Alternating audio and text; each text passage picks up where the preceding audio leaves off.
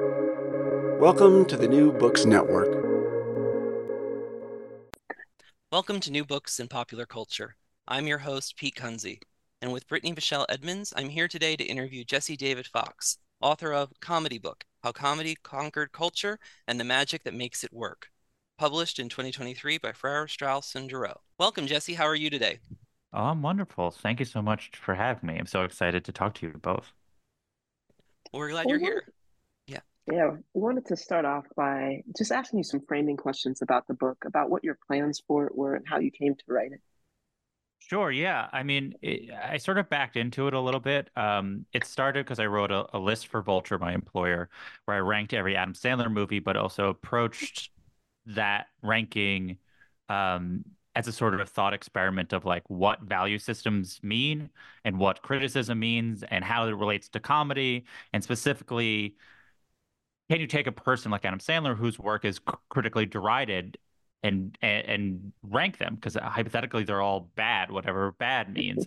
Um, and so as a result, honestly, I worked on that ranking for a couple of years, and it ended up being like 25,000 words long.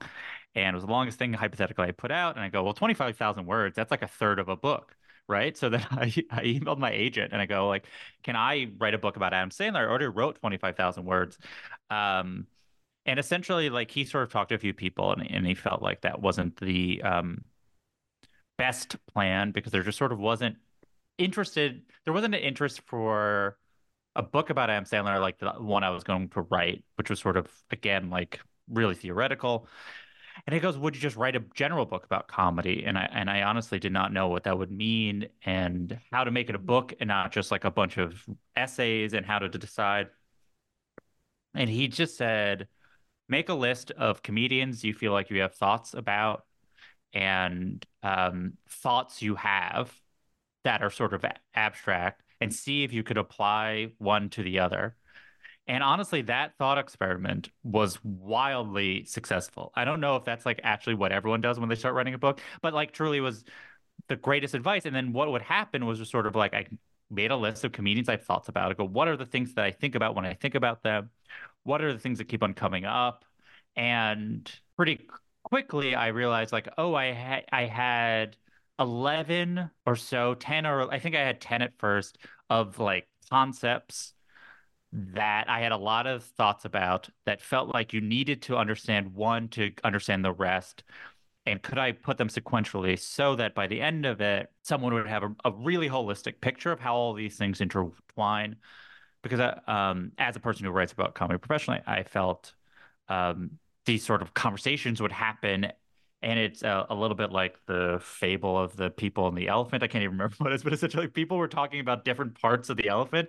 And I'm like, we need an elephant so then we can all sort of have the same conversations and people would be able to sort of interact with comedy the way that I do, which I think is um, I think I have a quite, deep relationship to it and definitely a sort of like very thoughtful relationship to it. So that's sort of how I came up with the approach.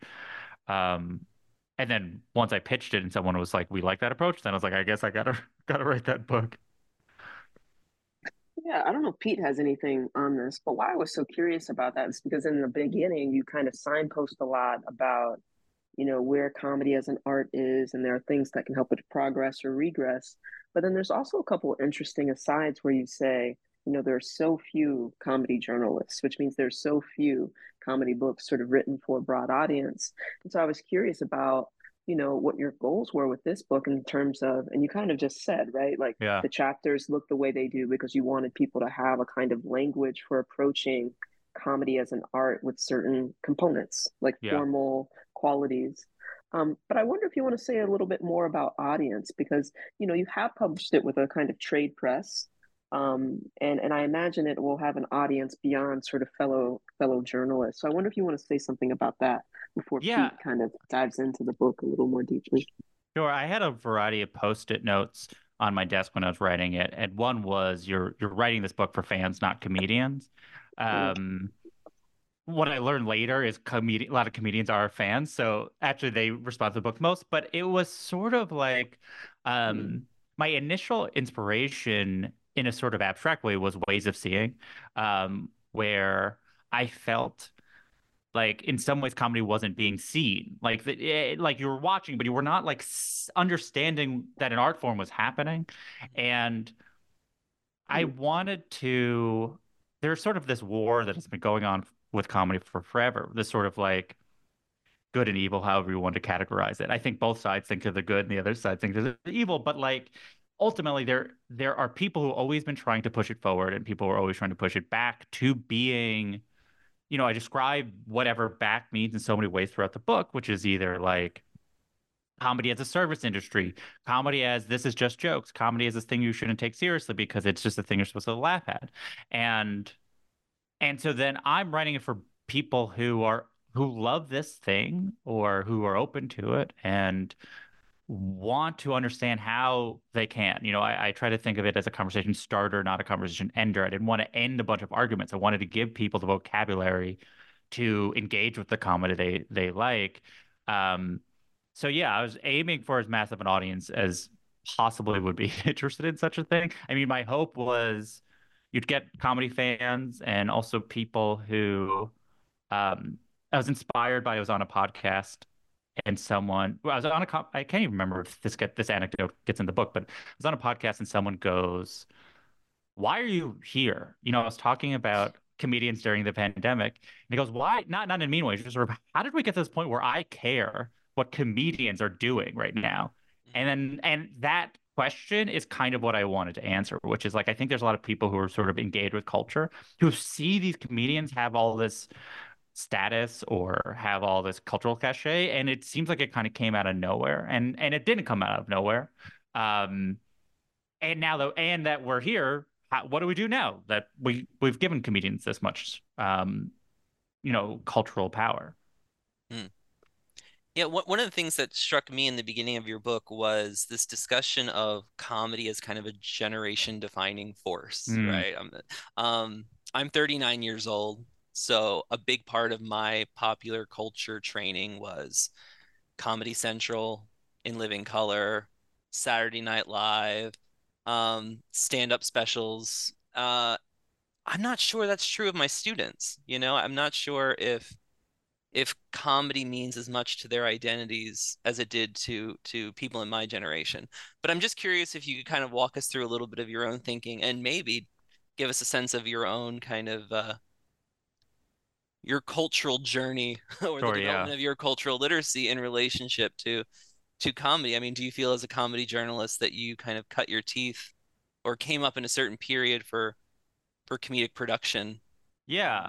I mean, part of the thing that I realized is so like it's not like there weren't comedy fans before millennials and Mhm. or comedy nerds. But when I think of them, I think of like them being Judd Apatow. I think of them as people who are like, well, I love comedy, so I guess I have to be a comedian. Like there was no other option. Comedy was a thing they had to seek out, and their relationship to comedy was a thing that demanded effort. And millennials on forward, comedy was a thing that was just on, that you had access to, and you had so many different access points for it, right? It's not like you had to go to a club. You could just be a person who was watching Comedy Central for whatever reason, and then you found the thing that you liked. Or again, like, so for me, it wasn't Living Color. My dad really liked In Living Color. He showed it to us at a young age. I have no idea what I was responding to. Like, I just, people are being silly. And in many ways, I think a lot of kids have a light bulb moment when they just see adults being funny. Like, the idea that an adult can be funny, I think it's amazing to them. And then at some point, probably because it was both on Fox, I watched The Simpsons. And pretty quickly, I was like, well, this is my favorite thing that's ever existed. Like, and it continued to be.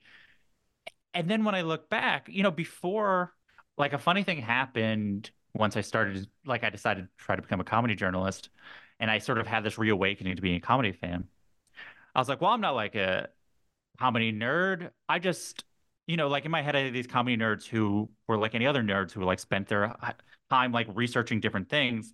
Um, or being obsessed with something their whole life. And then I look back, it's like, oh, I guess I've been consuming exclusively comedy as my only form of culture for 25 years straight, whenever that was, for 27 years straight. And it was just a thing you had access to. I watched so many comedy specials. I didn't even think about it. I was just sort of like, all right, well, this is television, right? I watch, like Comedy Central especially as like a young guy, was like I was the demographic they were trying to appeal to. So I was like, this seems like the thing that I watch. Um and again, that was my entry point, right? But I think there's tons of different, as I know, there's tons of entry points, right? It's like you could have watched in living color, then also at the same time, Def Comedy Jam was on the air. There was Comic View, which is a show that I watched every single night. And again, as I said, like I didn't think of myself as a comedy fan. I literally watched stand up every single night before I went to bed. Um, and like what the WB and UPN were putting on. So like obviously that's another entry point. As I know, like RuPaul was extremely famous in the 90s and gave a sort of entry point for a more queer perspective on comedy in the 90s. And there's a million examples. Um, and then you had a bunch of comedians who were also raised caring about comedy, and then the internet allowed it. You have access to it in a certain amount of um with YouTube, an access to like what better comedy could look like. You're not just accepting what has been in front of you. You're not just going to a comedy club to see anybody. You have opinions and taste, and you go to see a comedian on purpose, which is kind of the big breakthrough. I will say, I think comedy is really important to Gen Z, I think though they're still too young to really know what they're going to do as cultural consumers. Like we'll see once they have purchasing power. I think comedy is really important to them. I think what they count as comedy is different than what we think of as comedy, so it's going to look differently. And I don't love that. Like I wish I was better at being like, what they think is comedy is cool and it cultural evolves, but like to them, it's very possible. They're like, I love comedy. Like these meme accounts are my favorite comedians or whatever. Like I think ultimately what gets defined as comedy will expand, opposed to needing it to be sort of a, you know, top-down cultural product like a stand-up comedian who has this sort of big special. But um, I think humor is become the language of how people interact online, either people trying to talk humorously or using comedy to communicate their opinions, and that seems to last as the generations continue. It's so weird that everyone feels like they need to be funny to talk to each other now, and I think um, that's a large part of it. Well, just going off that, I was curious about you. You mentioned that we're in a second comedy boom, and it has no signs of slowing down. And I wondered about that. I mean, you just sort of seemed to gesture to what your response would be to this question at the end of your answer Hmm. just now. But I'm curious just because I feel like I've read in so many recent years about the death of comedy, right? Just because about people sort of waning tolerance for what it is that certain forms of humor entail, right? Which is breaking taboo, crossing Yeah. the line, taking up certain subjects, talking about folks who are going to get the stuff taken out of them a little bit, taken down a notch. And so I wondered about that because I just hadn't heard that before I read your book, that we're Yeah. in the midst of a second comedy boom. And it's hard for me to understand it given what Pete and you just sort of outlined about how we all grew up, right? I Yeah. mean, we grew up, there were multiple sort of vulgar cartoons just on television, right? So the Boondocks and South Park contending with each other to say really smart things about the society that we live in. That's not available in the same way to these folks growing up. And you mentioned some other avenues that they might look to for satire and things like this. But I was just curious about that second comedy boom. You said we're in it, it's not slowing Yeah. down. If you could talk about that for us a bit. Big question. If I'm gonna try not to fill the Yeah. next hour just answering that. I think there's a lot going on in that. I think first, um, how do I want to start this? I think the idea of, let's say, I'll start with the idea there were multiple vulgar cartoons, and ultimately what you're saying is that there were multiple popular cartoons that were being broadcasted and had the access to a large audience that did this certain thing. And now I probably would guess, though, like I'm not investigating TikTok, YouTube, etc. There's now 5 million satirical vulgar cartoons of differing levels of quality. Like level of quality, I think is ultimately like that's a different discussion. But like I think people have tons of access to it. What they don't have is like as many unified, like these are the things. But if you just look at certain like I try to just look at the basic fact of how many popular comedians there are. and how popular they are compared to other comedians. And you just sort of see the venues these people are playing is sort of the example. It's the most stark. And like comedians that truly no one has heard of are playing Madison Square Garden. Kill Tony is playing Madison Square Garden. I don't know if you know what Kill Tony is. I can explain it pretty quickly. It's Joe Rogan adjacent, right? Mhm. But like Madison Square Garden, that's George Carlin couldn't sell Madison Square Garden. Richard Pryor wouldn't even think of it. Like Andrew Dice Clay did, and then no one again for 20 years. Then Dane Cook did, and when Dane Cook did, we're like, whoa, he plays. Now it's like truly Kill Tony is playing Madison Square Garden. Andrew Schultz is playing Madison Square Garden. I can name 10 comedians who have not played Madison Square Garden that never will be seen on television. That not like broadcast television, like would never host SNL because they don't seem mainstream famous enough, who will play Madison Square Garden. So like we're developing all these sort of huge niches. Like it's funny to use the word niche when you talk about how big they are, but like really huge niches of fans that are really, really loyal that they're going to go to Madison Square Garden because they valued to see a comedian in their element, opposed to in the 80s when there was the first comedy boom. You're like, I like comedy. I guess I'll go to see a comedy club and I'll just see what's there. No, now people care what comedians they're seeing. Um, and then we're at the disposal of their taste. But so and then the idea of the sort of death of comedy people are talking about, ultimately they're talking about their idea of what funny is, even though they have access still to the comedy that does it. What they're saying is the comedy that I like is not as popular to young people as it was to me when I was a young person. And I get it. Like I'm not beyond those feelings as well of being like, why isn't I'm trying to think of who's a comedian of mine that like why doesn't every uh I mean like I was thinking like I have an idea of like the alternative comedy that I grew up watching, not grew up, I like came in my 20s watching. It's like why don't people love those people? It's like, well, they have young people, different sensibilities. But the death of comedy that comes from audiences being too sensitive, I don't see it that way at all. I mean, people are still selling tickets. The people who say that type of thing the most are selling the most tickets. So clearly there's an audience for it. Um, but also, death of comedy. Oh, the death of comedy because people are too sensitive can also be seen as comedy's changing because a lot of people care about comedy, which is a reflection of like what a second comedy boom would mean. Now, do I think it's not slowing down? After I finish the book, I spend more time with what the kids are up to these days. It's harder for me to necessarily say that, but the death of comedy is not going to come from people too sensitive, in my opinion. It's going to come from the thing that's going to be the death of all mass culture, which is some version of the internet and algorithms and AI, blah, blah, blah, blah, blah, blah. But like, like when I see crowd work videos on Instagram, that to me seems like the death of comedy. That seems to me reminiscent of why the comedy boom ended in 1992, more so than, oh, Shane Gillis says the R word on SNL and people don't like that.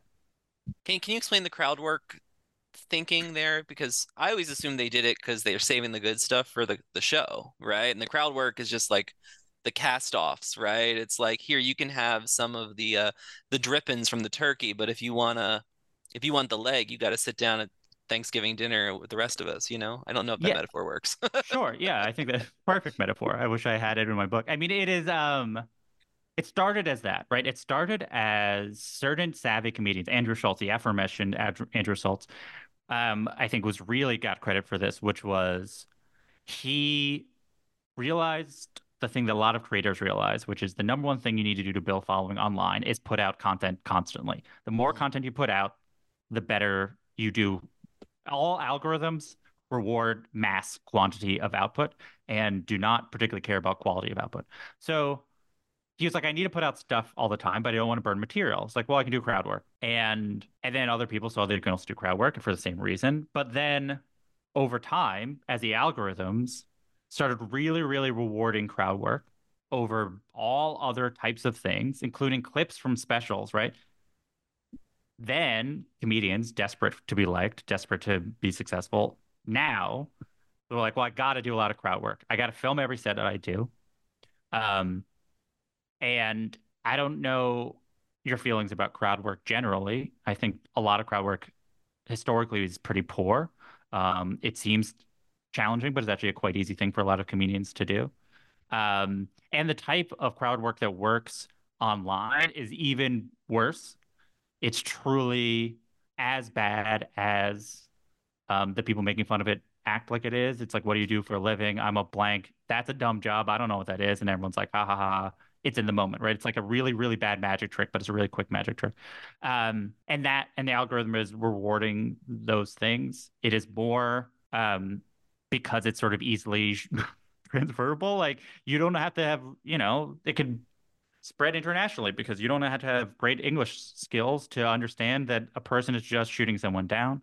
And then here's the danger. And when I say I have fears, it's sort of like people in the book, I say comedians have said they have not found audiences to be more chatty or more looking to be crowd worked in the time since publishing or since my last draft. And now I have heard more comedians say they go to shows planning on presenting their art and people are talking a lot more. They're looking to be part of it. And what becomes extremely cynical is you're turning a live space, which is a beautiful thing hypothetically, into a content creation space for both the performer and the audience member. Because what has happened to people like Matt Rife is people go to his shows and try to talk. So he interacts with them, posts it. So then they could comment on that post. That's me. And they can maybe get followers from it. And all of that to me is a sort of cynical transactional relationship that I think can sully an art form.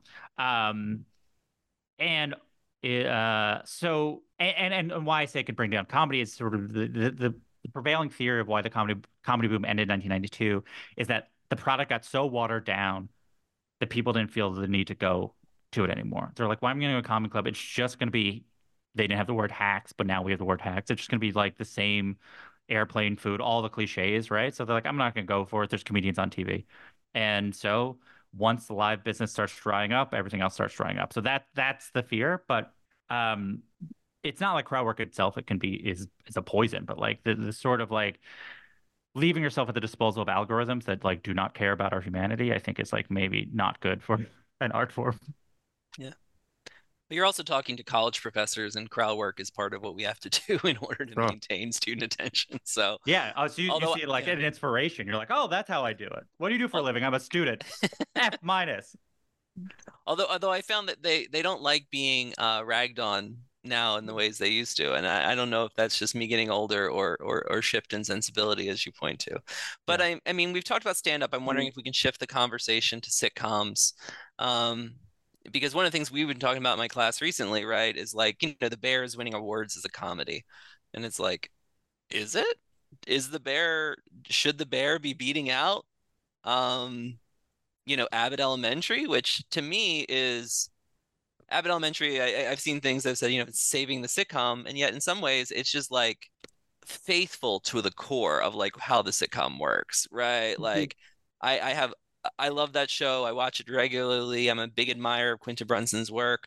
But I think in terms of what that show's doing, right, but more or less, right, it's very it's a great admirer of the tradition it's in, right? As Mm-hmm. opposed to I think these shows like The Bear and Reservation Dogs, which are what we would call in the academy genre hybrids, Mm-hmm. right? Like, Yes. and you referred to as post comedy.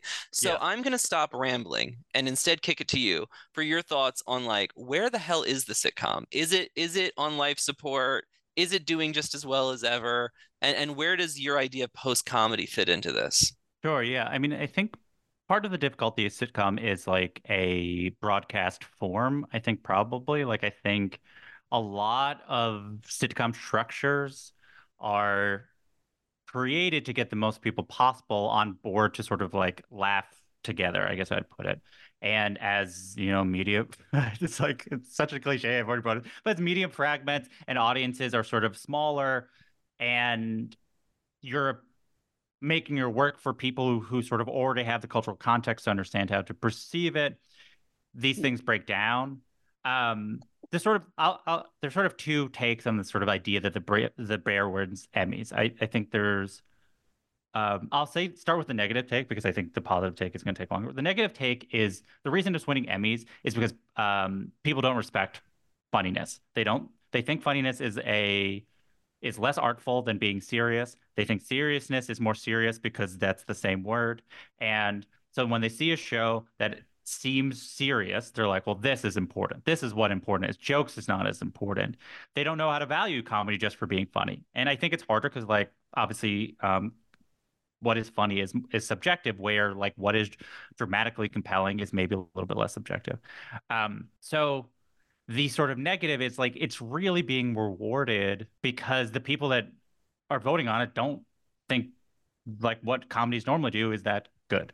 So they're like, well, this is what a good comedy looks like. This seems prestige because everyone's being serious, and that's rooted in 150 years old ideas of what highbrow and lowbrow is, which I guess will obviously touch on in the book. And so many of our ideas of what lowbrow is were created in Congress with not were created in spite no were many of our ideas of what lowbrow is are like what comedy is, and even the basic idea of laughing in public is the sort of thing that previous versions of snobs would look down upon. So when I see something like Bear winning the Emmys, I'm like, that's bad because it's saying that things that make you laugh are worse because they make you laugh. Now, the case for The Bear being a comedy and that it's good. Um, why I like having this conversation is it's funny because it's like essentially a type of conversation that happened for all other art forms 75 years ago, which is like, is the thing still a thing if it doesn't give you the thing that you most associate with the thing?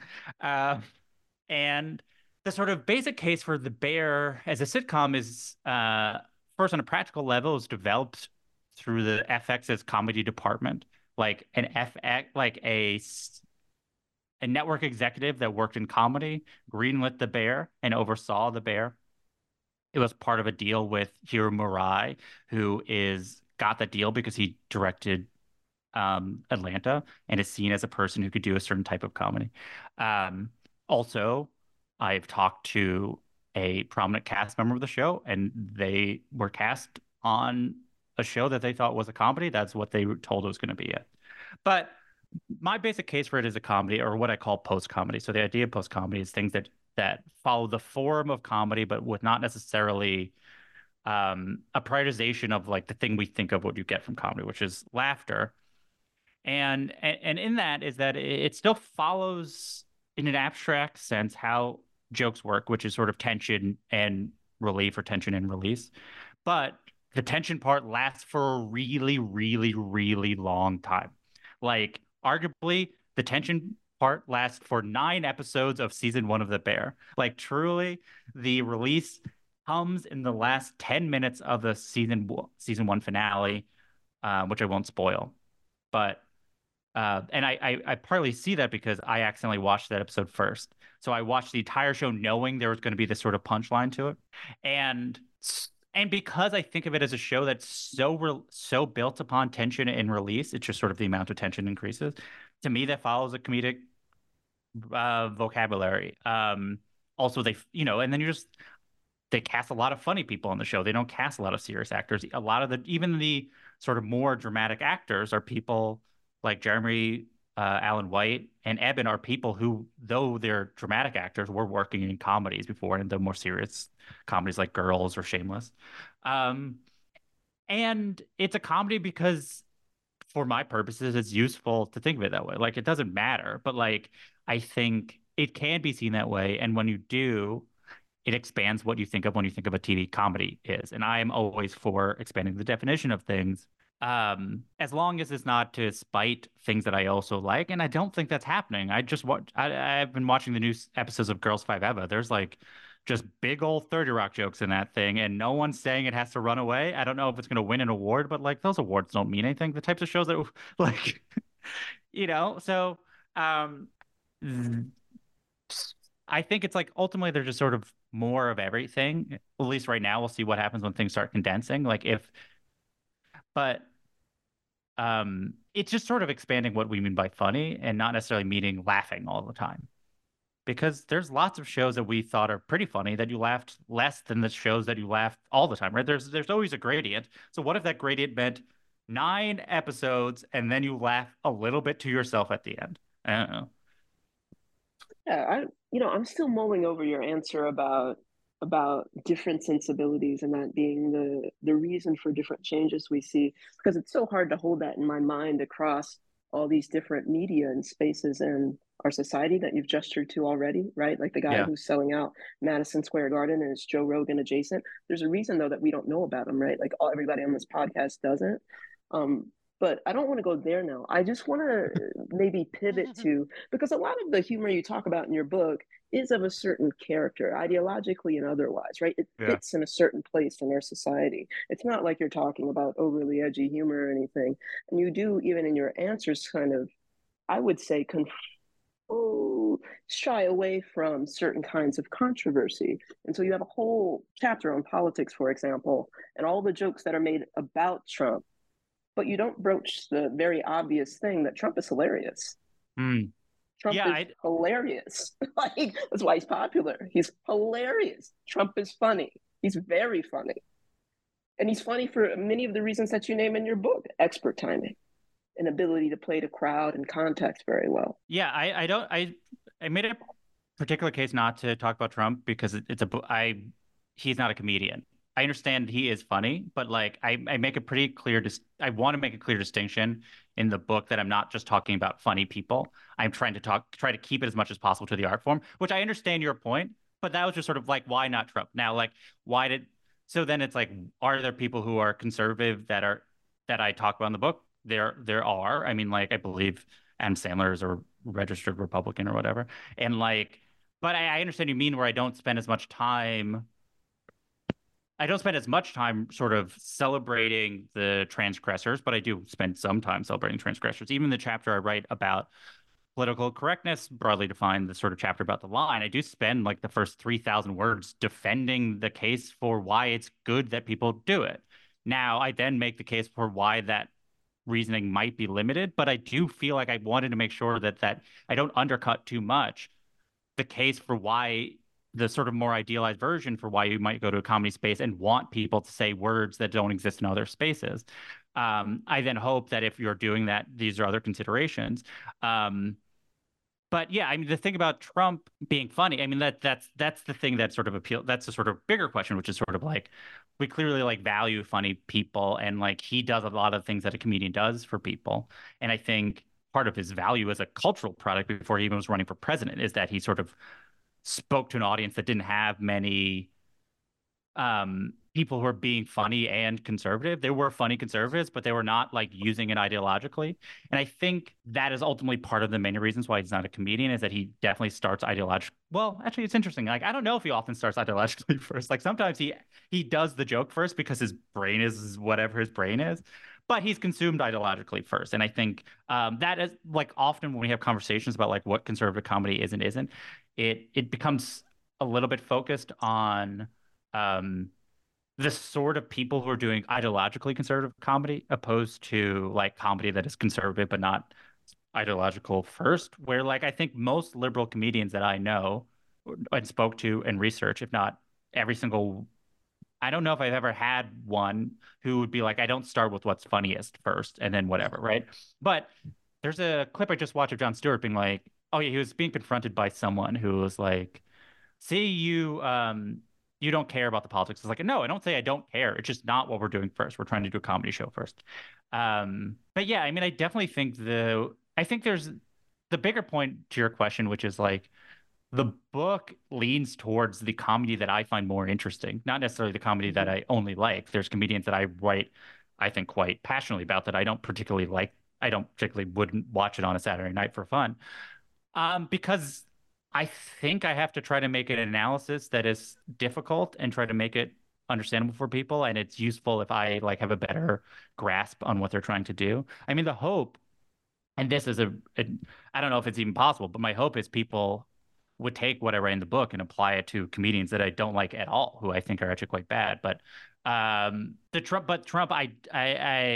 if you think like I essentially write about, like if you feel like Trump does a lot of the things that I say in the book comedians do, then like that's kind of what I'm hoping people would do, which is apply their understanding to like, oh, he's creating a state of play and trust for his audience. Like he's doing all the stuff. It's just sort of like, because so much of the book is trying to convey it's an art form. I want to really delineate between the jokes people might tell on the street and like what the art form is created by people, and that's like the thing that they're doing.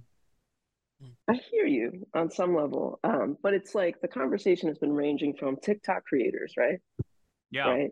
You start in your book with a history of stand up that begins with how stand up itself grew out of this kind of blurred space of the political speech, also vaudeville and minstrelsy, the stump speech and minstrelsy. You don't mention the stump speech, but I get you. You mentioned the Lyceum, and you're thinking about this sort of trajectory for why stand up in the US is such a sort of popular and sophisticated form of cultural expression, right? More so than any other country that we could point to.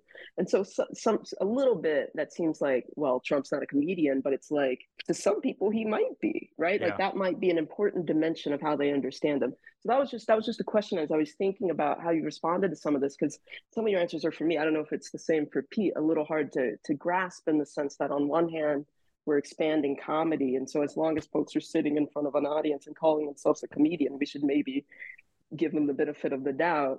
But someone like Trump, who has incorporated humor, it seems to me, into how he presents as a public figure, is not deserving of sort of critical attention because he hasn't called himself a comedian, seems like a neat answer. Like, you know what I mean? And that's all I mean. Not that, and I haven't called anyone conservative or liberal. That's not what I'm thinking about when I think about a certain kind of approach to talking about humor that exists in our society. That's not what I said. But I am curious about this question of how you're defining comedy in and out of things, about when it's okay to expand definitions and when it's a sort of travesty of the art form that we're talking about. Because I'm someone who I will say hews to very kind of strict definitions of stand-up because it is an art form, right? Sure. There's certain things that have been trumpeted as stand-up recently that I don't think are stand-ups at all. I think it's just people crying in front of an audience. And it's great that folks are moved, but that's not a stand-up. That's not a stand-up set. So I guess that's why I'm having trouble landing, because and I get that culture is hard to talk about, and that these are big subjects that require nuance, but some of the answers seem a little clean. And so my questions are trying to get us to somewhere that's more interesting and stickier, right? Because on one hand, you can say, well, what we're just seeing is a wholesale generational shift in sensibilities. But I don't know that that's what we're seeing. And so there needs to be a reason why what we hear in mainstream media is that, you know, comedy is becoming more compassionate. And what we hear from audience is something totally else in terms of their desires. And I don't think that can be mapped on easily. I don't think that can be mapped out generationally. And so I guess I just want, and I get that your book's trying to do certain work, but I'm just curious about all of those things. I know that was a jumble, but I do feel like the Trump answer wasn't necessarily a fair one. Sure. I mean, I think the reason in the book I didn't do Trump is what I explained. If you want to talk about Trump as a comedian, I think that is a fair question to have. It's just sort of what I was hoping. Why I didn't do it in the book was that reason. Also, it was that chapter was the length, and you're trying to think of like, is this going to get me to where I need to go with whatever point I'm trying to make? But I think there is a question of, and I think that's probably how one looks at culture. And I'm sure that, like, I don't know enough about the history of sort of academic cultural studies in terms of if people look at it top down or bottom up. And I think as I write it in the book, we're shifting to a more bottom up relationship to culture. So it's very possible that you could 100% look at what Trump's relationship to the audience is as a comedian. I mean, there are plenty of pieces that people have written in that. I think Emily Nussbaum wrote a piece in the New Yorker that was using that framing, and there's sort of basic structural thing of like how he literally writes speeches is like how a stand-up comedian writes speeches. It's not unlike how David Sedaris writes, right? It's like, which is essentially like, he's just riffing on his topics, and then based on an audience reaction, that's how everybody goes, and he's sort of in the moment, and it is not unlike a comedian, and I think the sort of same space that has afforded him to like ascend in the cultural sphere or whatever, or ascend in the political sphere, is the same space that like a Jon Stewart could have taken advantage of, right? Like in so much as in a mirror image way, which is like there were people, I believe, in 2016 that tried to get Jon Stewart to run for president. Um, and I think it's response. And I can't remember who it was, but um, this was a legitimate thing. I think it's in 2016, maybe it's in 2020, but I can't remember. But anyway, and John wouldn't do that because John does not, John is coming from a certain understanding of what he's trying to do as a comedian or whatever. And I will say, if um, I get a little in the book, but like it's definitely more clear now that he has done certain things in the time since The Daily Show ended and he returned that has shifted his perspective of like his relationship to activism. But nonetheless, like the cultural forces or the societal forces that made it so a person like Jon Stewart can be taken as seriously he could have kept on going and he's like, I'm going to run for president. It's I think Donald Trump is a completely similar thing, which is people just trusting a variety of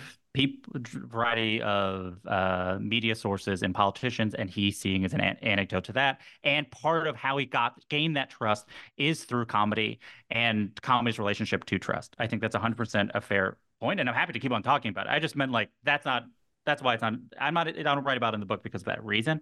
I mean, I don't think comedy has become. I will say I don't think comedy has become more compassionate.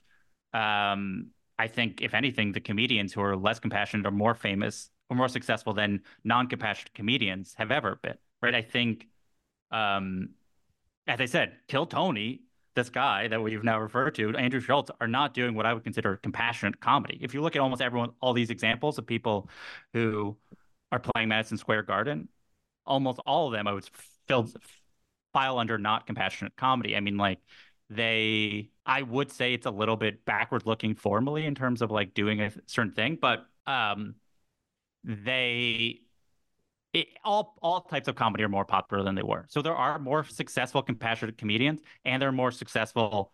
There's a lot more successful non-compassionate comedians. Look at the Netflix special. Netflix is, if anything, is buying fewer and fewer specials from people you would define as did it as a compassion or whatever you would use. How do I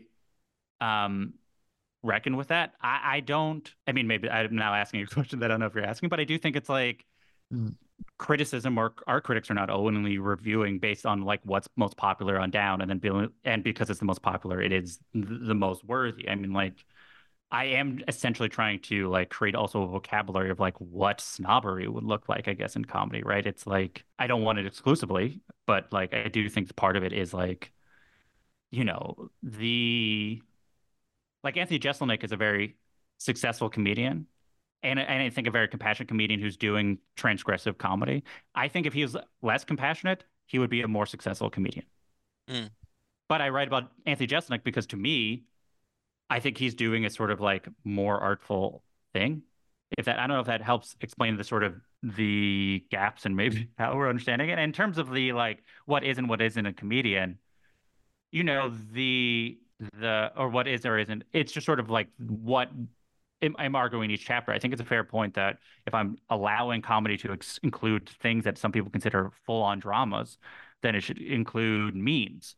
But that's sort of how I decide not to include memes because of whatever the way I'm deciding to judge it. But I do think I will be proven wrong in 15 years when the Gen Z me, criticizes my book for not considering memes as a serious form of comedic expression. Mm. Yeah, I mean, one of the things I'm kind of thinking through as you two are having this conversation is artfulness, right? And I watched the Shane Gillis SNL, and I think one of the things we see among scholars talking about comedy is this sense of like, the tendency for insult, right? And that it's not as artful, that it's easier to do. And one of the things that struck me just kind of stepping back and watching Shane Gillis was online people saying like he's bombing in his monologue.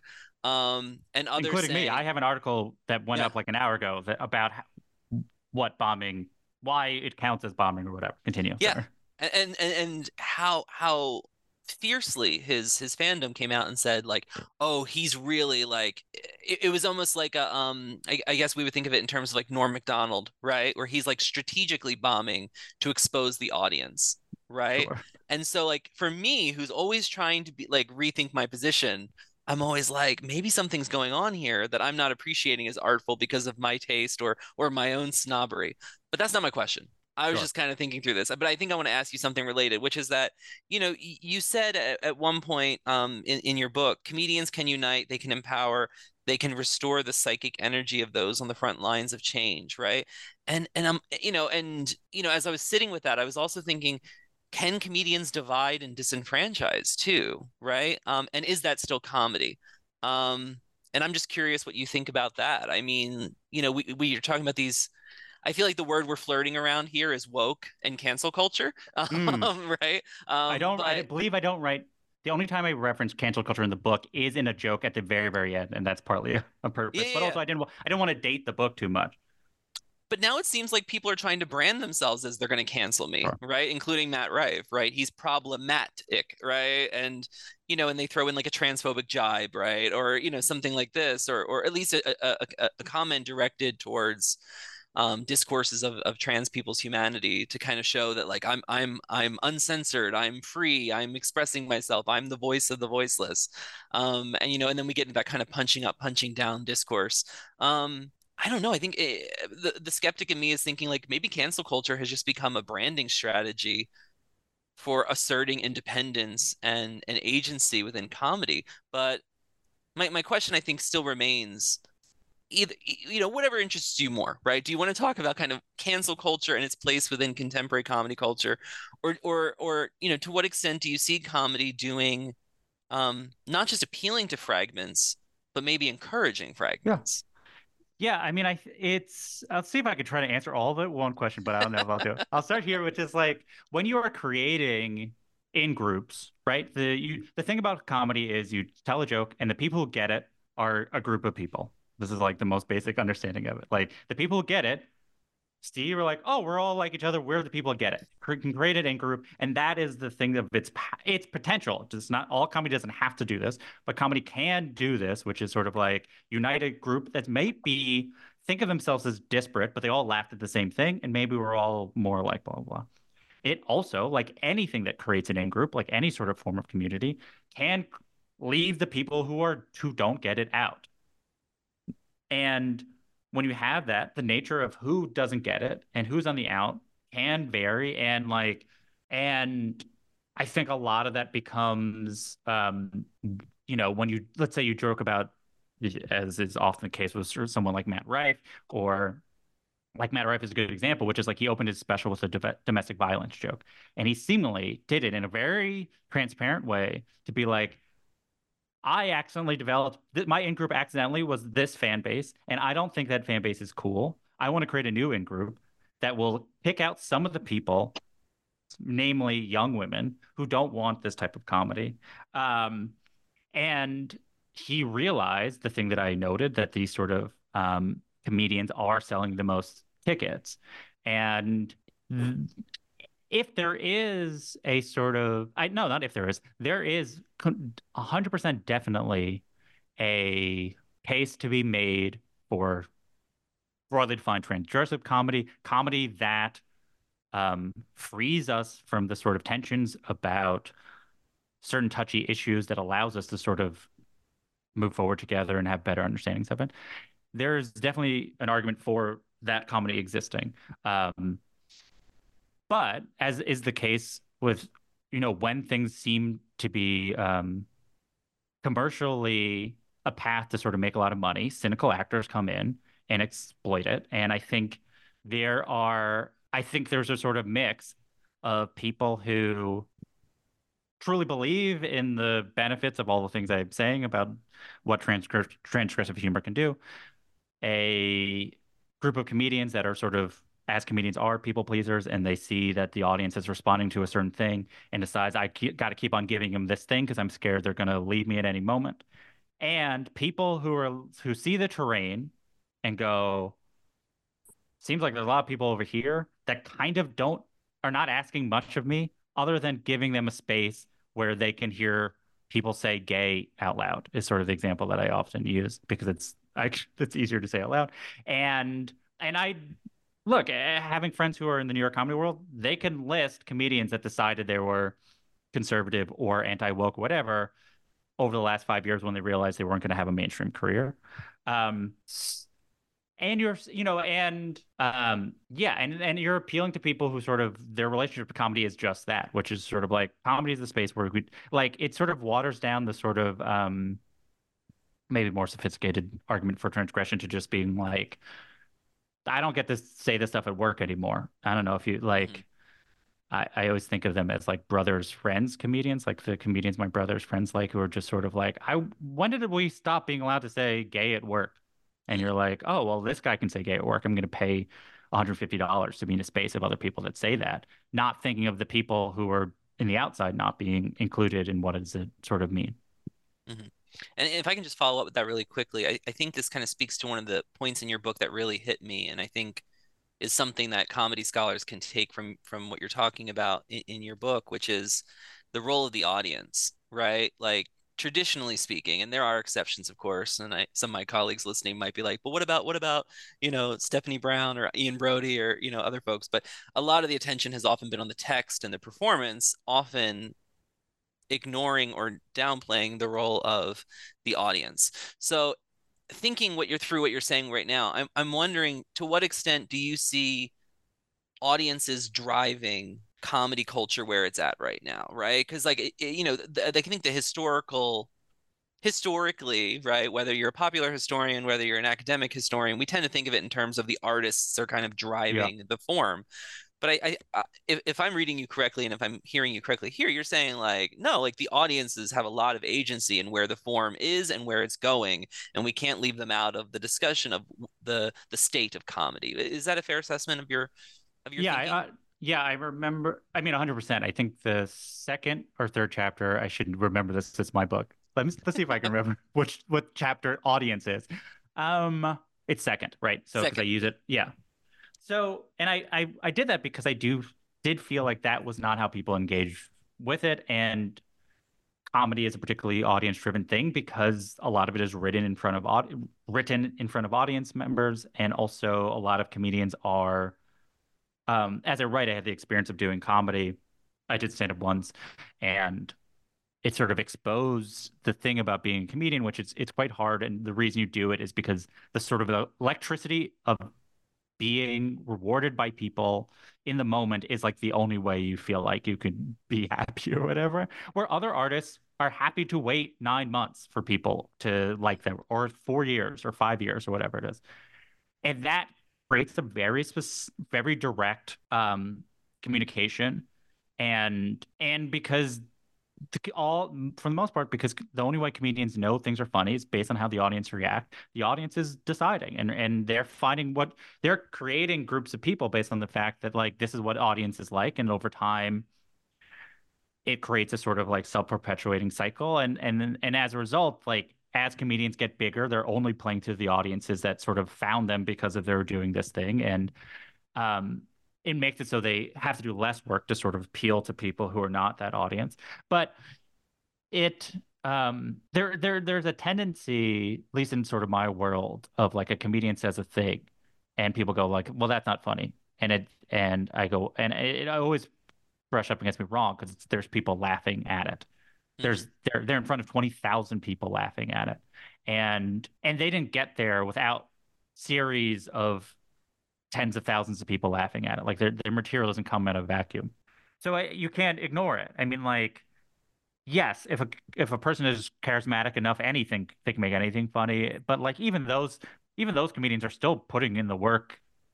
They're not working as hard as less charismatic people might be, or what is happening particularly is um I'll say this, but this is maybe a little bit of tangent. Like the comedian of a certain ilk, because it is sort of currently right now have a lot of heat on it, are putting out specials very, very quickly, so that's even less time in front of an audience.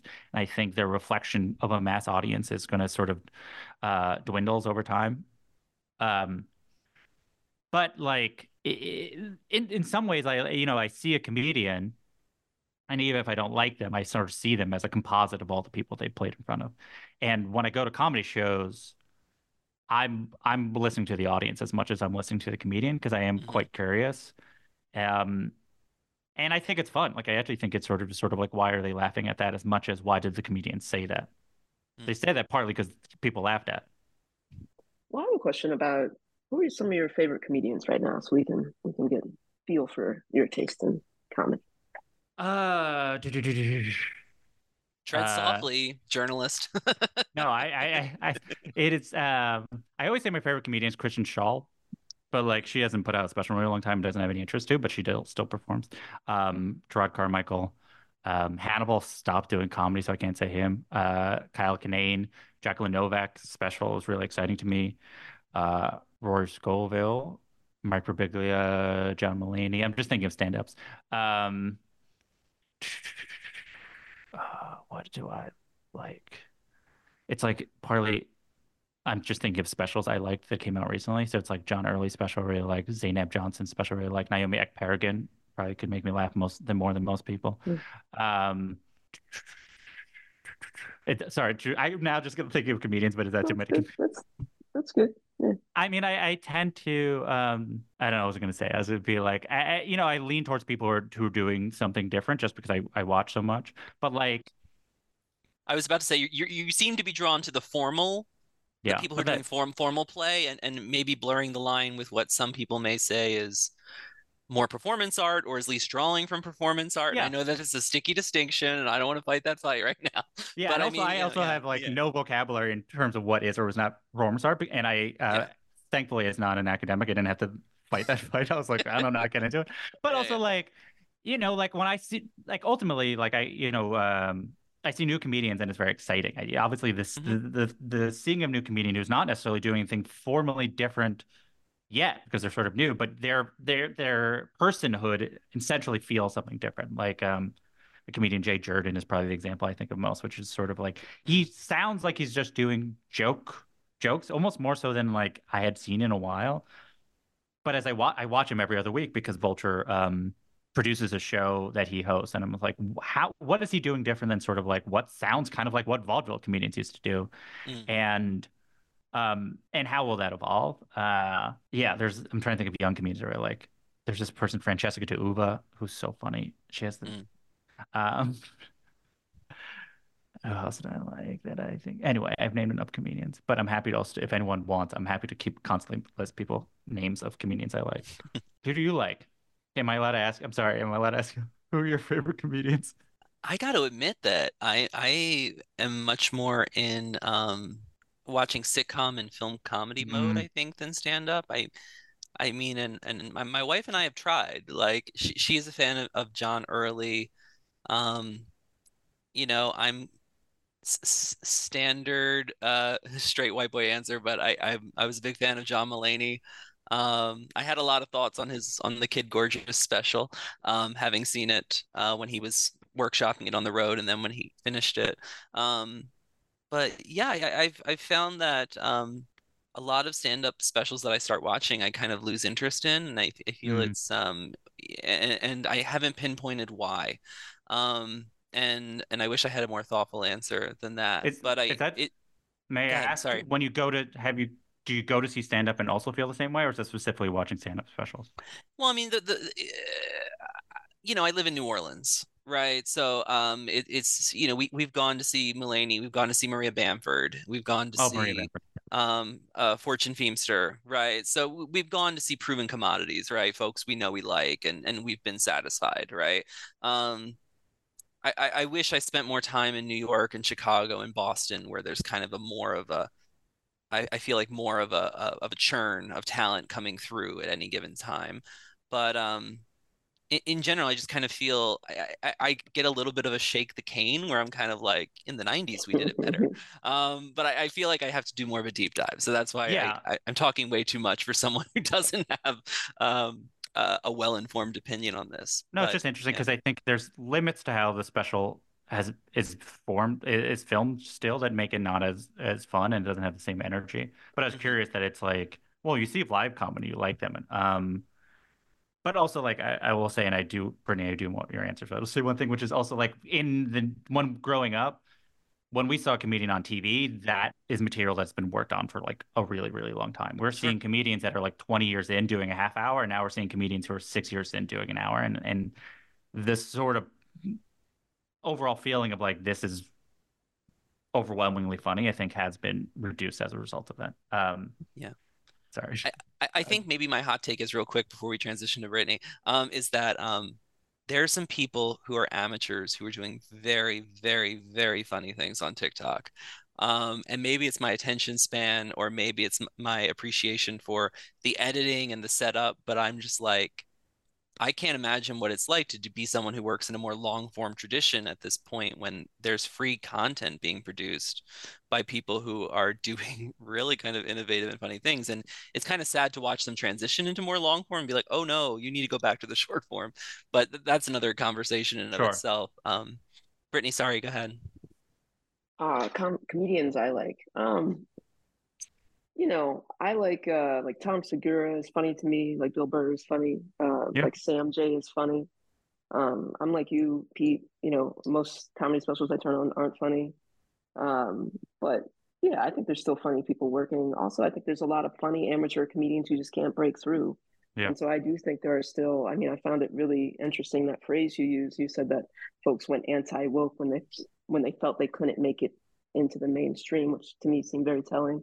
But anyway, yeah, I think there are plenty of funny people. Like I went to I was in LA maybe like a year ago. We went to the Comedy Store, me and a friend, and we went to like an early show, and there was a ton of funny. The whole set was funny. It cost like $15. So I larger conversation that we didn't quite crack, but it's about there are gatekeepers. What counts as well.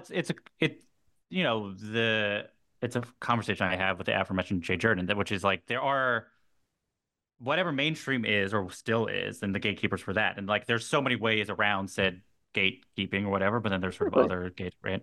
And and as I said, like whatever there's ways to find the things that you like in a lot easier ways. I mean, that's sort of part of it, which is like historically comedy was so gatekeep, and it was so just like people trying to tell you what is funny. And now comedy tastes are being so built around you. Like you go on TikTok and like, as you said, there's so many people you like, and there's another 1 million people who are doing something similar but not to your taste. And like the ability to find those things is like is really interesting. I mean, like if you could watch stand up on YouTube, I think if you spend enough time watching stand up on YouTube, you'd be like, oh my God, there's all these comedians. And you're like, I didn't know that there are all these people doing this type of thing, but you'd have to, the algorithms have that power to sort of get around certain gatekeepers, but then also like the algorithms have their own problems because they have preferences in the type of content that they suggest. I'm really thinking through the comedians that Brittany likes, right? Because a lot of them kind of remind me, or were active in the 90s too, right? And I think part of what we're kind of talking about in the larger scheme of our conversation and in your book is the way that performance style and the relationship between the comedian and the audience has shifted, right? Like one of the things that strikes me about Segura, Burr, and Sam J, I love Sam J, right? But that is like, yeah. I mean, but those are like the comedians. Stand-up show. They write it. You can tell it's written. It has callbacks. It's a set. It makes sense. It's a formal thing.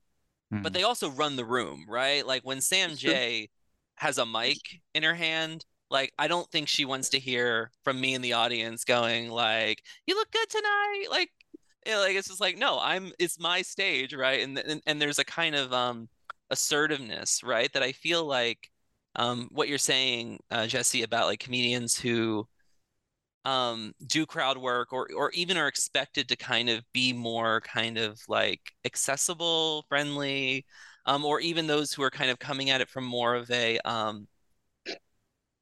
less aggressive stance. Does that make sense? Right? Like my wife had me watching, I can't remember the special. Is it Julio Torres? Yeah. Well, yeah, the exact opposite. It's like a very kind of like, what am I watching? Okay, I'm liking this, right? As opposed to like, I'm thinking about like Chris Rock in the 90s and even today, right? And how he adopted that kind of stalking back and forth way that kind of established a dominance. And one of the things I've been thinking through as I've been kind of just watching as a comedy fan is digital technology really shifted the power dynamic in the room with people recording comedians and then comedians producing comedy. So I mean, there's something going on here, right? With that's partially driven by the audience, partially driven by technology, partially driven by performance styles, right? That I think is really speaking to this fragmentation, right? I'm not sure if there's a question in that, but I was just, I watch a lot of the clips that come up on TikTok, or is it Segura talking with his wife, who's also a comedian, on their podcast, and right, and they're just like, they're rough with each other, right? But you can see that they're in that kind of contract where it's like, we agree to go this hard, right? And I think this hardness is an interesting dimension of earlier comedy culture that kind of in some ways is coming back in different articulations. I'm not sure if there's a point there, but I'm just trying to think through this with two people who love comedy. Yeah, I mean, they're sort of like a not like a, let's say, a primate level quality to comedy or whatever, which is I somewhat outlined in the first chapter, and in so much as you're playing with the comedian or the comedian's playing with you, and it's about sort of who you trust and what you feel safe with. That's rooted in our personal psychologies in terms of like what we respond to, what confidence looks like to us, and how to respond to different forms of confidence and different forms of communicating. Like often it's just sort of like the sort of gentler comedians have audiences who like people who are gentler. And it's not even like as it's I think audiences are much less political about it than they are just sort of like this is sort of the person I like to hear talk to me and how I like to hear being spoken to. And I think Chris Rock's an interesting example because it's like we have this idea of him in the 90s and he's sort of stalking, and then like he saw Gerard Carmichael's special, which was not that energy, right? It was like very contemplative, and it's sort of like the special Bo directed, and he's sort of like standing, and like the camera's like investigating his brain. It's like meant to be sort of very internal. And and Chris Rock saw that, and he reached out to Bo Burnham and goes, "Just do your thing. My next special, do that for me. No notes. You're in control. I want that experience." And that was Tambourine. And then something happened. I don't know. I've not been privy to it. He decided he didn't like that he did that, and he re-edited Tambourine to look much more like a Chris Rock special. I think it's maybe that he thought like the future was going to be like specials that sounded like the Gerard energy, and then realized like, oh, actually, no, there is a lot more audience in the sort of like more combative whatever. But yeah, I think like in so much as that like a lot of primates play by like roughhousing, like I think it's completely natural. Like I think that it's just really a matter of like, is that how you play with your friends? Then it's possible that you would like comedy that's like that. If that's like not at all how you interact with your friends, then you'd be like, well, I don't feel safe when people do this. It's kind of the same thing. It's just sort of like what, like if someone shouting at you feels like home, then you go see them do that. And you're like, that's cool. I mean, like, I think Bill Burr's a really interesting example because, like, I think his fans have a certain expectation of him. And I think there's a certain danger of what happens when he evolves out of that expectation of him, right? It's not unlike the sense is that there is a part of him that is sort of more sensitive, that doesn't want to be yelling at it all the time, but like a lot of people are that's what they're going to him for. And that's what's interesting to watch him, is you're sort of trying to see him on the journey of figuring out how to reconcile the comedian who wants to talk about doing mushrooms and realizing his dad never loved him, and the comedian who wants to like yell about how abortion is murder, but it's still okay to do. It's a. But I feel like the only people, I mean, like that's why I have a hard time entering into the conversation, right? Because to me, those things are alongside each other in all of his specials, right? There is no contradiction, right? His sensitivity isn't obviated by his delivery style. And I don't think the folks who watch Bill Burr are some folks who it's like in my home, they yelled at me. So I'm looking for that when I go to comedy. Like these characterizations, like they slip into how you explain things. And there are little kind of moral judgments in them. And I think that's what I was trying to ask about earlier. Because that is rife through all of the criticism on comedy. And we got to think about whether or not that is the critical apparatus that will sustain really sophisticated humor, right? Comedians need sophisticated critics, as do any kind of artist. And so my questions have been in that vein. I don't think that we can say, oh, you like Bill Burr, you're a certain kind of audience member, even though I will say I didn't terribly enjoy Jared Carmichael's special, but I would have guessed that you would have, right? Just from talking to you. Sure. And so there is something about sensibility to be said, surely. But are you implying that you didn't like Bill Burr's special? I didn't imply anything. All I'm saying is just how you just characterize a general member of his audience. I'm not applying anything. Maybe you like Bill Burr. That'd be great because he's funny. Yeah. I mean, I guess I'm not necessarily making a moral judgment in terms of just sort of, I am maybe being reductive, but like, um, I try to avoid necessarily, I mean, there's parts of the book where I think I probably make a sort of, I tried as much as possible, not especially not in terms of like when we're talking about the art of comedy to be like tisk tisk, how dare you make jokes like that. I do try to be like, why is it formally less interesting than when you're doing it? I mean, like, I spend most of the time on sort of what I think is how Dave Chappelle's work has gotten um, continually less exciting to watch. But like that is not on a sort of moral level, and so much as that I think it's just sort of on a practical level. But like I don't. Well, you probably wouldn't narrate that as a change in generational sensibility, right? It's gotten less fun for what reason? I don't know. Well, maybe less fun is not the right word. I think generally Dave Chappelle has put less time in the time he takes to work on specials, and I think he, as a result, mixed with sort of his ability to get audiences laugh because he is one of the most funny people that probably has ever lived, that he can get away with a lot of stuff.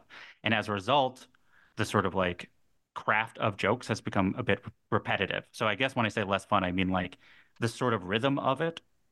Like, in so much as like one, if you're talking about the same subject over and over again, it's going to be a little bit less exciting to see you talk about it, unless you're appealing to an audience who wants to see you come to talk about it.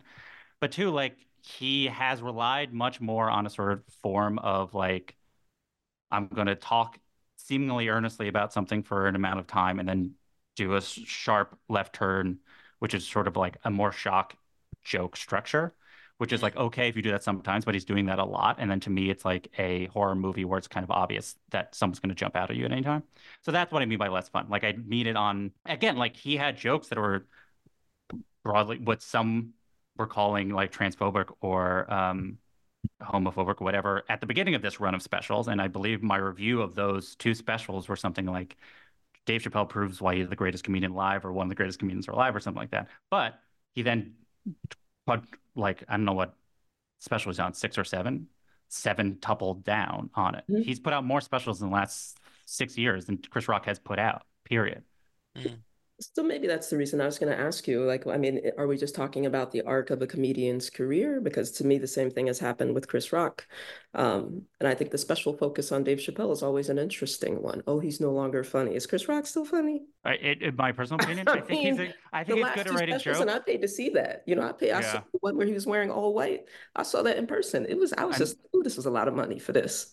Yeah, I mean, I was on that's the a floor. real disconnect about both of them is they charge a lot for tickets for work that I think is not the work people think they're paying for, in so much as like when you have the idea of Chris Rock, 1999 Chris Rock, like I write in the book, how much work went into those two specials? Probably and I know like a lot of people rushed out specials after the pandemic because they got half the money and they knew that they have to, once they deliver it, they get the other half the money. So, and especially Chris Rock, who, if his process is famously taking a very long time to work, or the process that generated these incredible things was a thing of a lot of time, he knew he had a clock for this most recent special, which was, I need to talk about this before the Oscars, right? That's why they filmed it live, is so that he can get as much time as possible while still being before the Oscars. That type of time constraint is not going to result in the sort of, polishing that makes a diamond or whatever. I think, and I think a lot of the thing that hurts the comedians that are trying to do whatever edgy material or trend, whatever, is that a lot of those people are the people getting Netflix specials on a very fast pace. So work that I think what they're all great at is the sort of balancing act of like, oh, this is maybe too far, but I'm going to win you back here. All that thing. That's the Bill Burr thing of like, I'm going to lose the audience at the beginning, then win them back. All those things. That's like a beautiful work. It's an amazing thing to experience. I've experienced Bill Burr doing that. That takes time. That takes putting yourself in front of a lot of audiences. Asking to do that in a year and a half might not be enough time. Like I think that has look, it's lowered the sort of output, I think, of a lot of comedians in terms of like the final product. And I think it's easiest to sort of pick upon the failings of, well, I think the failings of whatever this way of describing more transgender comedians by are a lot very glaring in its obviousness in terms of like what is the failing of a comedian that's rushed out this work. But there is the sort of example on the other side, which is sort of like work that feels pandering-y is probably sort of the similar example. And like those criticisms happen. I mean, like I think because those comedians are less famous, there's not tons of comedy critics willing to being like, oh, hey, just so you know, I'm trying to think of the example of this comedian of Nanette, Hannah Gadsby, I saw her make Sure, a great. That's a great appearance. example. Yeah, Hannah Gatsby's Wonderful example. work See, funny. post Hannah Gatsby's work post Nanette has been definitely less worked on. Yeah. But it's like Nanette was a show that was worked on for a very long time. Now, like one could feel how they feel about the part where they stopped doing the jokes part, but like the jokes part, which was let's say the first 30 minutes, was like least well thought and purposely structured, where the last two are just sort of like here's a PowerPoint presentation about art, and it's really glib and I think patronizing to the audience, right? I think it's the same thing, which is like like pandering looks um different, but like kind of feels kind of the same way if you're sort of detached enough to like, wait, they're kind of doing the same thing, which is like a lesser version of what they can do to an audience who wants that from them. Mm-hmm.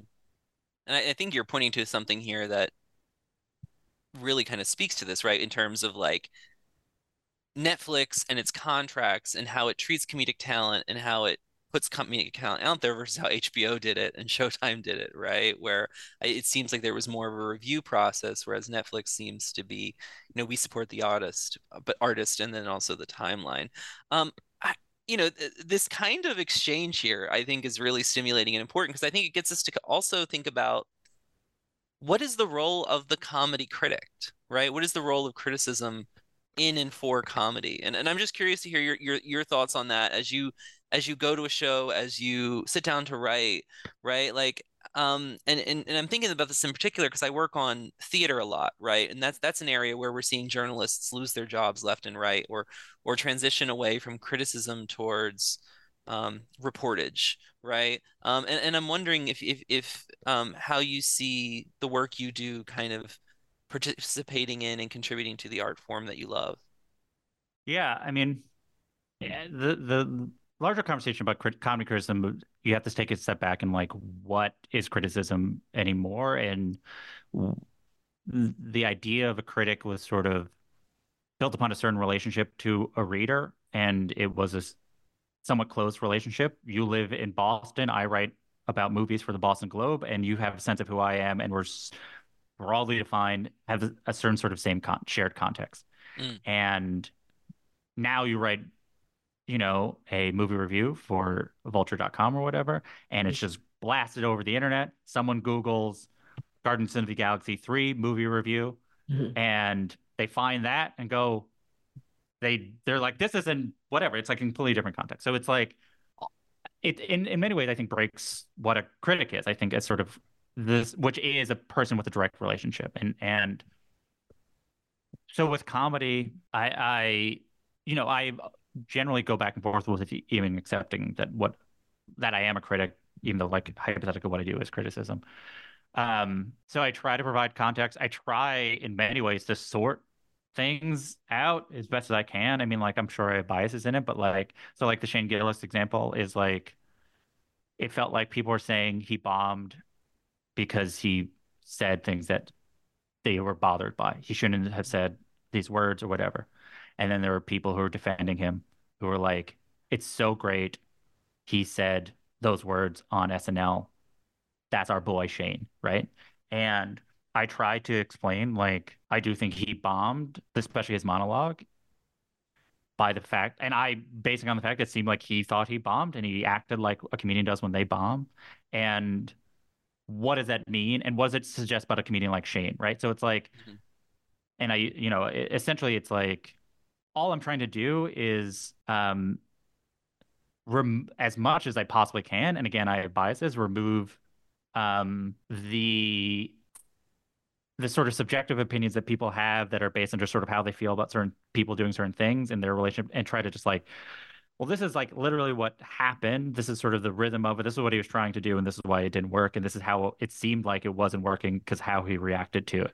And based on what Shane aspires to do, why that seems to be a failure or a bomb, right? Like if Shane was the type of comedian who like just loved saying nonstop offensive things or edgy things, loves, and there are all those comedians. Like I saw Lisa Lampanelli a lot in my teens, and she would just go and loved saying a lot of words, and at its best, I guess there's a sort of carnival quality to that. But like Shane's not that type of comedian. So if you are celebrating him for doing things that are trollish or edgy, or not edgy, trollish, or what's the word I'm looking for? Provocative or Not provocative, or shocking, okay. right?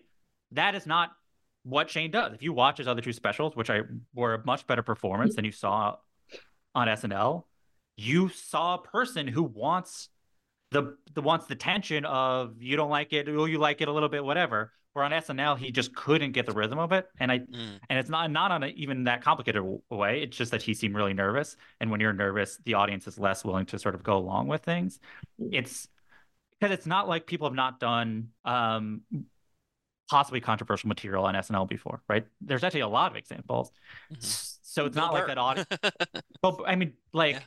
Bill Burr, Lucy K, like did this stuff about molestation. Chris Rock had a bit about why he would never go to the Freedom Tower. There's just are examples.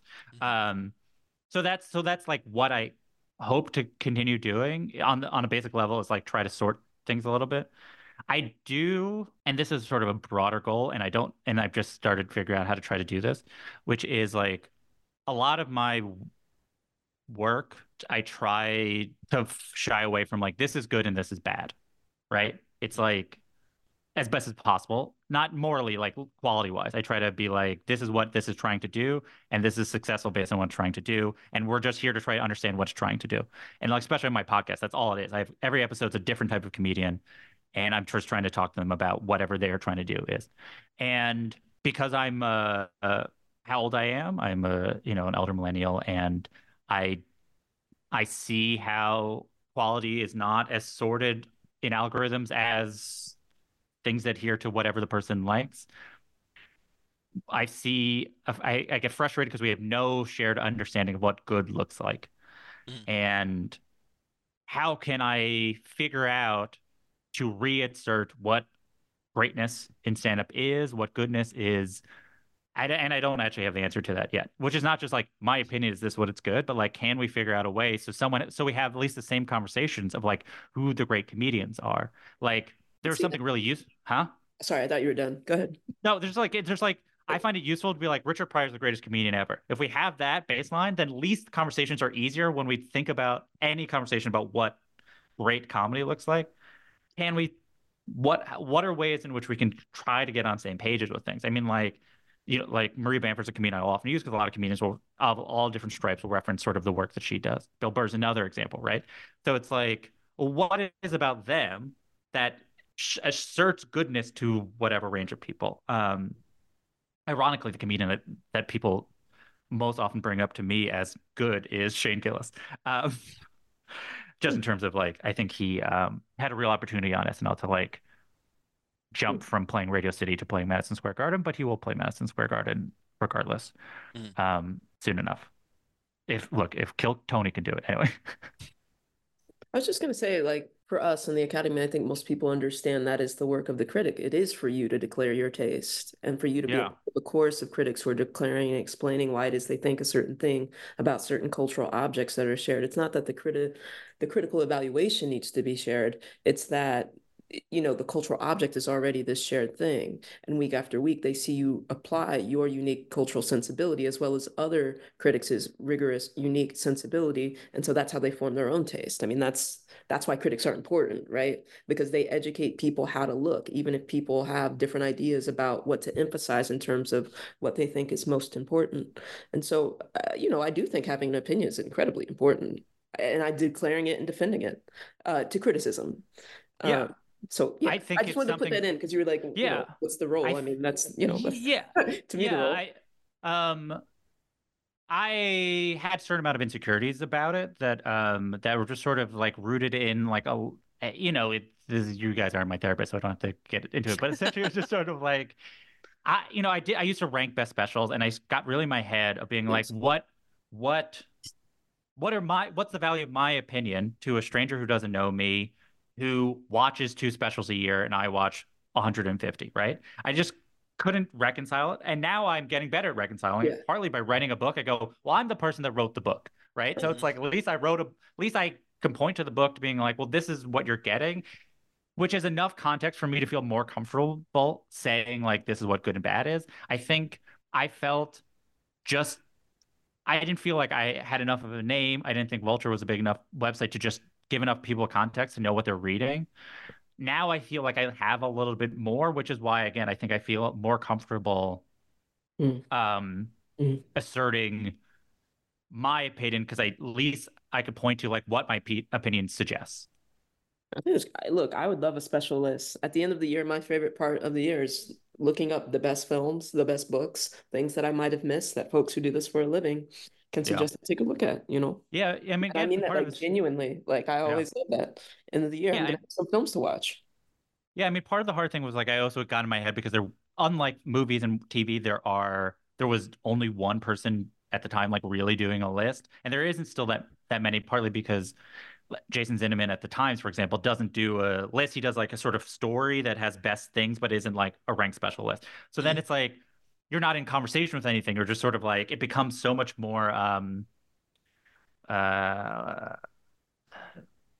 it almost becomes like the definitive list because it's the only list that exists.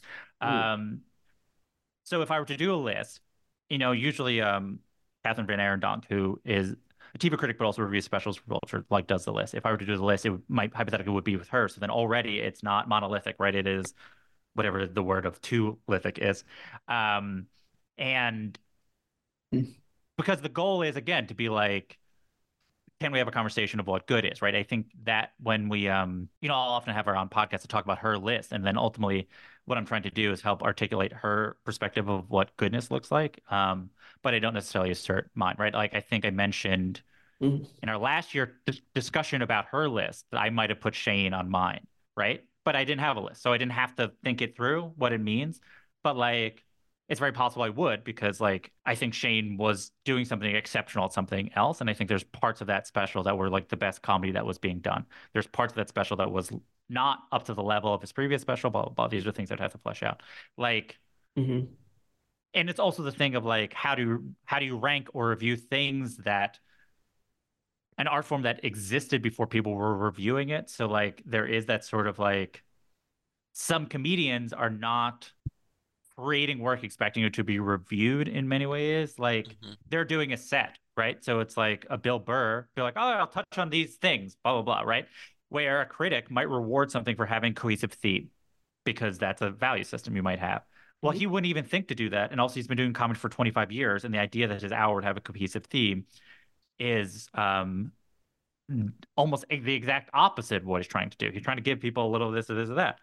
That also kind of makes it a challenge. Again, is it exciting? But it is sort of what makes it complicated in a good way, hypothetically. Well, I think this is a great place for us to kind of wrap up now that we've reflected on the ways that critics and scholars, hopefully, help us to kind of think and rethink about what we're looking at. This has been Pete Kunze, and I've been co-hosting with Brittany Michelle Edmonds, and we've been talking to Jesse David Fox about his 2023 comedy book, How Comedy Conquered Culture and the Magic That Makes It Work. We hope you'll join us again next time.